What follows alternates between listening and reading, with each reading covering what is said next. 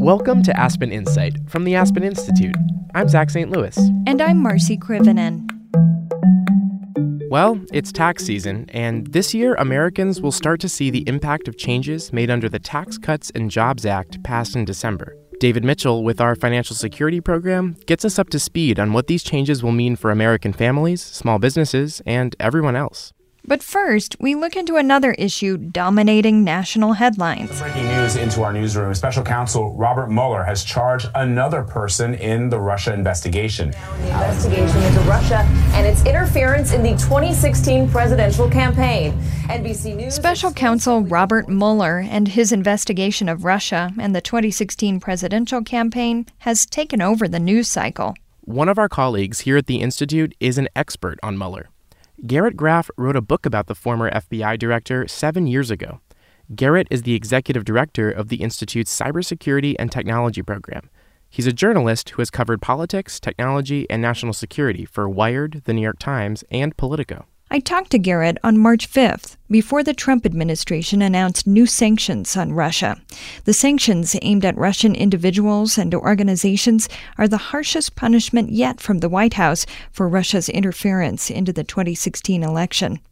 Since Garrett has such an extensive background, I started our conversation by rattling off all the things I wanted him to talk about: Robert Mueller, the Russia investigation, the midterm elections, and cybersecurity. Does that sound good? That all works for me. Each of the things that you mentioned, I normally talk for about an hour to 90 minutes on. So as long as you're fine, just sort of going straight for the next 4.5 hours, we should be fine. Yeah, no problem. It's a 4-hour podcast. We expect a lot of our listeners. Right. Okay, great. Well, I'm going to go ahead and start. And thanks so much for joining me, Garrett. My pleasure. Thanks for having me.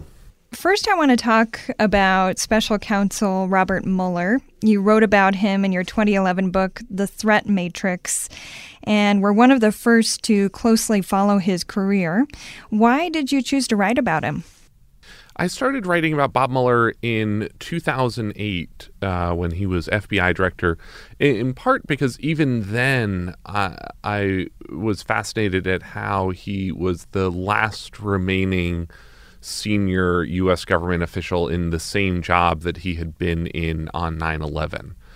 Bob Mueller took over the FBI on September 4th, 2001, and was actually sitting in the FBI director's conference room on the 7th floor of the Hoover Building, getting his first briefing about al-Qaeda and the bombing of the USS Cole on the morning of September 11th, when one of his aides rushed into the room to tell him about the attack on the World Trade Center. So I had been sort of fascinated to try to go back and trace what that moment had been like, what that evolution had been like, leading the FBI after 9/11.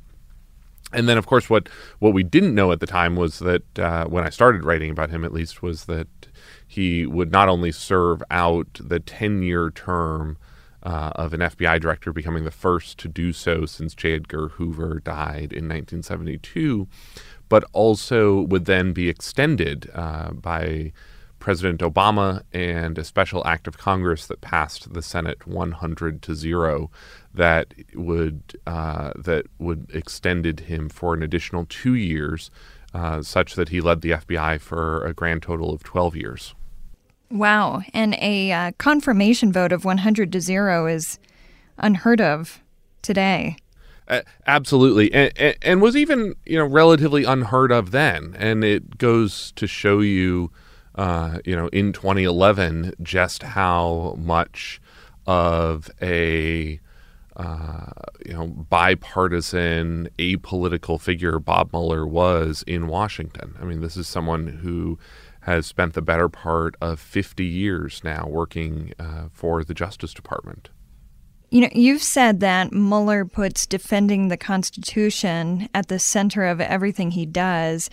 How do you see him doing that in the investigation of Russian meddling into the 2016 U.S. election? Yeah, so Bob Mueller is sort of this fascinating character.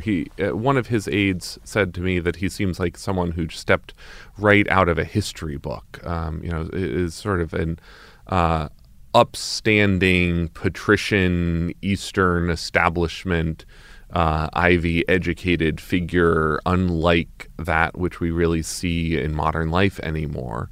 And he's someone who has a deep, deep affinity for the Constitution writ large and the Justice Department. And I think you can see it actually in the way that he is pursuing this particular investigation. Bob Mueller has several things that are characteristic of a traditional investigation by him, one of which is just his sheer tenacity and thoroughness.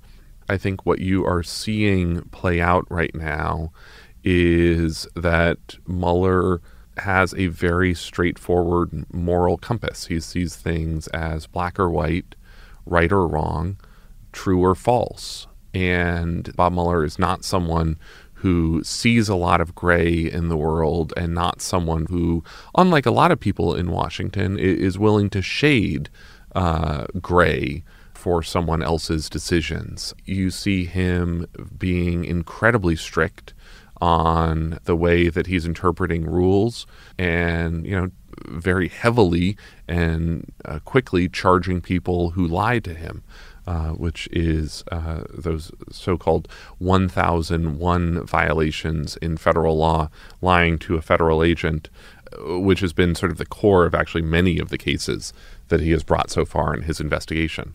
Well, and one of the results of the investigation that I wanted to talk to you about was the indictment of the 13 Russians and 3 companies, for subverting the 2016 election, because this has to do with cybersecurity. These operatives were creating hundreds of social media accounts and posed as anti-immigration groups, Christian activists, and more. I mean, it's a chilling discovery. So with the midterm elections coming up, do you have any thoughts on how this kind of online interference could be stopped? Yeah, so I think it's important to break down what the Russians did. When we say the Russians hacked the election, we actually really mean at least 2 very specific, separate avenues that they used to attack our democracy. The first is what we saw reflected in that indictment against the Internet Research Agency and the 13 Russian officials, including the oligarch Prigozhin, known as Putin's chef, who is a close friend of the Kremlin and Vladimir Putin, were information operations used to influence and sort of shape the domestic political conversation that we were having. Separately, this is something that we have not yet seen publicly in Mueller's investigation, but I think we will, is the active cyber penetrations by Russian intelligence, the FSB and GRU intelligence teams known as Cozy Bear and Fancy Bear that hacked and exfiltrated and leaked information from the DNC, the DCCC, from John Podesta, tried to attack state-level voting machine systems across the country. Those are sort of 2 separate halves, and I think we have every reason to believe that we will see Mueller bring charges in that second half. Charging them would be entirely consistent with the model that the Justice Department has laid out over the last decade in charging hackers from Russia, from Iran, from North Korea, from China. And actually that was a model, just to get in a little Aspen plug here, that was a model that was really created and shaped and founded by John Carlin and Lisa Monaco, who lead the cyber program that I work with and the cyber strategy group. It was their work at the Department of Justice and at the White House that really set that model out to charge hackers overseas working for foreign governments when you're able to identify them as being personally responsible for an attack. Oh, wow. That's an interesting Aspen connection. So, I mean, do you think that charge is enough, or, I don't know, part of a bigger toolbox that might help the situation in future elections? Yes, charging is a step, but it's not a sufficient step. And I actually think that John and Lisa would be the first to tell you that this is part of what the government would call an all-tools approach to trying to shape cyber norms, which is we don't want other countries coming into our democracy and trying to mess with it. And we will bring criminal charges as part of that, but we will also bring, international sanctions. We will cut off people from the banking system. We will make it hard for people to travel. We will expel diplomats. We will use every tool that the U.S. government possesses to discourage that behavior. Mueller's indictment is a big step, but Russia right now views their election attack as enormously successful, and rightly so. They deeply reshaped and fundamentally reshaped not just U.S. politics, but Western democracies and Western alliances throughout the world with their efforts, and have effectively paid zero meaningful cost thus far. This shouldn't be a partisan issue. None of us should want foreign countries or foreign adversaries feeling like they can mess with our politics. And the reason, in part, that it should be a nonpartisan issue is there's absolutely no guarantee that the next time Russia meddles in our elections, it's going to be to help Donald Trump. There's no reason that China or Iran or North Korea or any of our other foreign adversaries might not both meddle in the election and meddle to help or hurt candidates of their own choosing. Let me ask you a little bit about your program at the Aspen Institute, and perhaps your program is involved in finding some solutions to, foreign interference in U.S. elections. Maybe you could talk a little bit about that. But you mentioned John Carlin and Lisa Monaco. Are they the leads of the Cybersecurity and Technology Program? And you are the executive director, correct, Garrett? Absolutely. So I work on the program day to day. John Carlin, who was the Assistant Attorney General for National Security, the nation's head national security prosecutor, chairs the program, and then our cyber group, sort of modeled on the Aspen strategy group here, that works on foreign policy, but ours, of course, focuses on cybersecurity, is led by Lisa Monaco as the Democratic chair, Congressman Will Hurd as the Republican chair, and Ginny Rometty, the chairman, CEO, and president of IBM, as the chair from the technology community. And the goal is of the group and the program is to try to work on the most pressing problems in cybersecurity, and to move what are a lot of high-level conversations and agreed upon theories into action. I think sort of all of us in the private sector, the public sector, and civil society who look at cybersecurity see it as an area where the level of effort is being far outstripped by the danger. That cybersecurity is effectively modern life. This is about the cars that we drive, the hospitals that we go to, our personal data, It's about our values. I mean, the attack by North Korea on Sony was an attack on the First Amendment. The attack by Russia on the 2016 election was an attack on our democratic process. This is an area where we just need much more effort. We need much more robust discussion, and we need much closer collaboration between the public sector and the private sector. I mean, this is a unique national security problem and a unique societal problem because for the first time in U.S. history, the private sector is really the front lines of this national security threat. Garrett, anything else that we didn't cover that you'd like to mention? No, we covered a lot. We sure did. It was under 4 hours, so that's positive. Well, thank you so much for your time. My pleasure. Thanks for having me. Garrett Graff has authored multiple books, including his latest, Raven Rock, about the U.S. government's Cold War doomsday plans. He was the editor of Washingtonian and Politico, and now directs the Aspen Institute's Cybersecurity and Technology program. To learn more about the program's work, visit aspeninstitute.org/insight.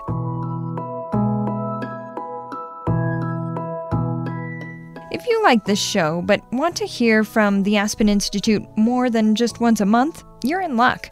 We have another podcast for you.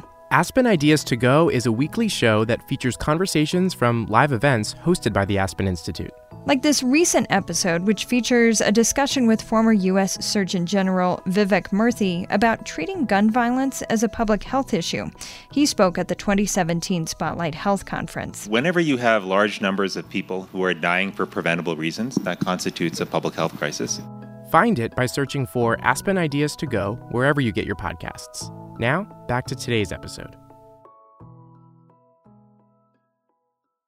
The unemployment rate in the U.S. is the lowest it's been in nearly 2 decades. So how are people handling their money? Turns out many Americans live paycheck to paycheck. David Mitchell with the Institute's Financial Security Program says putting savings away is tough. Nearly half of Americans report that if they needed $400 in a pinch, they would have to borrow it or put it on a credit card. They don't have savings of that amount. With tax season upon us, we wondered if the new tax plan Congress passed late last year meant more money in the pockets of American families. So I brought David into the studio to get his perspective. Thanks for joining me, David. Thanks for having me, Zach. I wanted to bring you in because it's tax season. And as we all know, back in December, there was this huge tax plan passed, but I don't think a lot of Americans fully grasp what that could possibly mean for themselves, their families, their businesses. And I wanted to bring you in to get your take on this. What does this mean on a big picture for individuals? Sure. So it is a lot to digest. It was a big bill that passed, as you mentioned, in December. And the short but very unsatisfying answer for families is that it depends. There were lots of credits extended, credits sunsetted, deductions increased, deductions taken away. So the big one was the standard deduction was increased and the personal exemption was decreased, for example. And so for most families, it's going to be a wash, but it depends a lot on your individual circumstances. And it's hard from the outside to say, even before you yourself complete your tax forms, what the result is going to be for you. Maybe we can take a step back for a second. So you work for our financial security program. Can you explain what you do and why you care about this issue? Yeah, the financial security program is interested in strengthening both the short and long-term financial stability of American working families. So it is a fair question of why we're interested in the tax code. You know, it turns out that a lot of social policy is made through the tax code. For example, incentives for retirement savings or for home ownership. There's refundable tax credits that come once a year to some low-income working families that are the biggest plus up in their budget for the whole year. So all of this actually does matter on the ground to families. And actually, historically, the tax code has mostly incentivized higher income folks in the wealth building department, so around retirement savings, for example, or home ownership. And we think at the Financial Security Program that there could be some improvements there and some equalization that could happen across the code. Unfortunately, this particular bill didn't touch those tax expenditures, is the technical term for them, and we think that's a missed opportunity. Can you give an example of something that might make it more equitable? Sure. So for putting money into your 401k at work, we all get access to a pretty nice tax break when we do that. And that tax break gets more and more valuable the higher and higher income you are, which is a bit perverse a policy. And there's an idea out there that we and others have championed called a refundable savers credit that would basically turn what is right now a deduction or a deferral into a credit against taxes owed. This would make it more valuable for lower income taxpayers who deserve the same incentive as anybody for depositing money into a savings account, into a retirement account. We want people to have money when they're done working so that they don't go into poverty in their old age. And this would be a good way of incentivizing that across the board rather than just for higher income folks. Yeah. What are some of the biggest, kind of getting away from the tax code a little bit, but what are some of the biggest challenges that you see families having when it comes to accruing personal wealth or securing themselves financially for the future? Sure. So one of the things that we've focused on at the Financial Security Program to address that very question is looking at more short-term stability issues. So you can't build long-term wealth if you're, trying to take out payday loans just to make the rent, obviously. So, and unfortunately, all the stats indicate that pretty high up the income spectrum, well into the middle class, people really are living paycheck to paycheck, hand to mouth. About nearly half of Americans report that if they needed $400 in a pinch, they would have to borrow it or put it on a credit card. They don't have savings of that amount even in a bank account. So we've focused a lot, not just on those wealth building opportunities of retirement and home ownership and healthcare through your job, but also short-term stability issues like income volatility. Mm-hmm. So the swings that people are experiencing week to week and month to month in their wages, as well as consumer debt. So those payday loans that we talked about, or credit card, revolving credit card debt, or auto loans. Those have been increasing ever since the Great Recession, and it is a cause of concern among some economists. I feel like these two issues are related. The issue of financial independence and security for individuals, and then also you're talking a lot about how employers have a hand in all of this as well. Going back to the tax code, I know that corporations also received a large tax cut in this plan. How can employers use that tax cut to help their employees and thereby help with all of these issues that you just described? Yeah, so we think this is a big opportunity for corporations who, like you said, did receive a pretty big windfall from the tax bill in December. That really was the centerpiece of the legislative package. And there have been now recent announcements we've seen in the news of companies that are announcing bonuses to some workers as a result of this new money, or small increases in wages. Others have announced stock buybacks and dividend increases. And there's a big debate about to what extent is this money going to, quote unquote, trickle down to working folks. I think it's too soon to say for sure what the end result will be, but something that we're focused on at the Financial Security Program is encouraging employers to take this money and make long-term investments in their workforce. So obviously, one-time bonuses are great. We all love some extra money in our pocket, but there are opportunities to help workers, for example, save up that $400 that they need if there's an emergency, if their car breaks down. So that's one idea, is automatically enrolling workers into what we call a sidecar or rainy day savings account, helping with a bigger match on a retirement account, a retirement plan through work. Some employers are helping millennials pay back student debt. So I think that employers could be more holistic in their approach to helping workers, not just on the wage side, but on the wealth building side, on the suite of benefits that we all get through a good quality job. What benefits are there for employers who implement these kinds of strategies for their workers? So there's emerging evidence that financial stress is a huge preoccupation of workers on the job, right? So you're not going to be as good on the manufacturing line if you're worried about some overdue bill or you can't afford your kid's college tuition bill that month. So there is some evidence that productivity would go up, worker turnover would go down, and that overall the business's bottom line would benefit from having a financially secure workforce. One last question. As we're looking out on a lot of unknowns, a lot of knowns about this tax plan, what it's going to mean for individuals, what it's going to mean for families, what it's going to mean for businesses, corporations, what would be one hope for the financial security program that would come out of this tax bill? So I'm going to give two answers, even though you just asked for one, Zach. Sorry. That's fine. The first is kind of what we talked about earlier. I do think this is an opportunity for employers who have now come into a lot of money to invest in their workforce. And we do think that there is momentum here and that there are good ideas to be tested in this area. We're happy to help any employers that are listening that might want some pointers on how to set up these emergency accounts or the retirement accounts. So I think that's one area that we'd love to be a result of this tax bill. And I think another is just refocusing the debate and the discourse around how many incentives and how much policy is written into the tax code.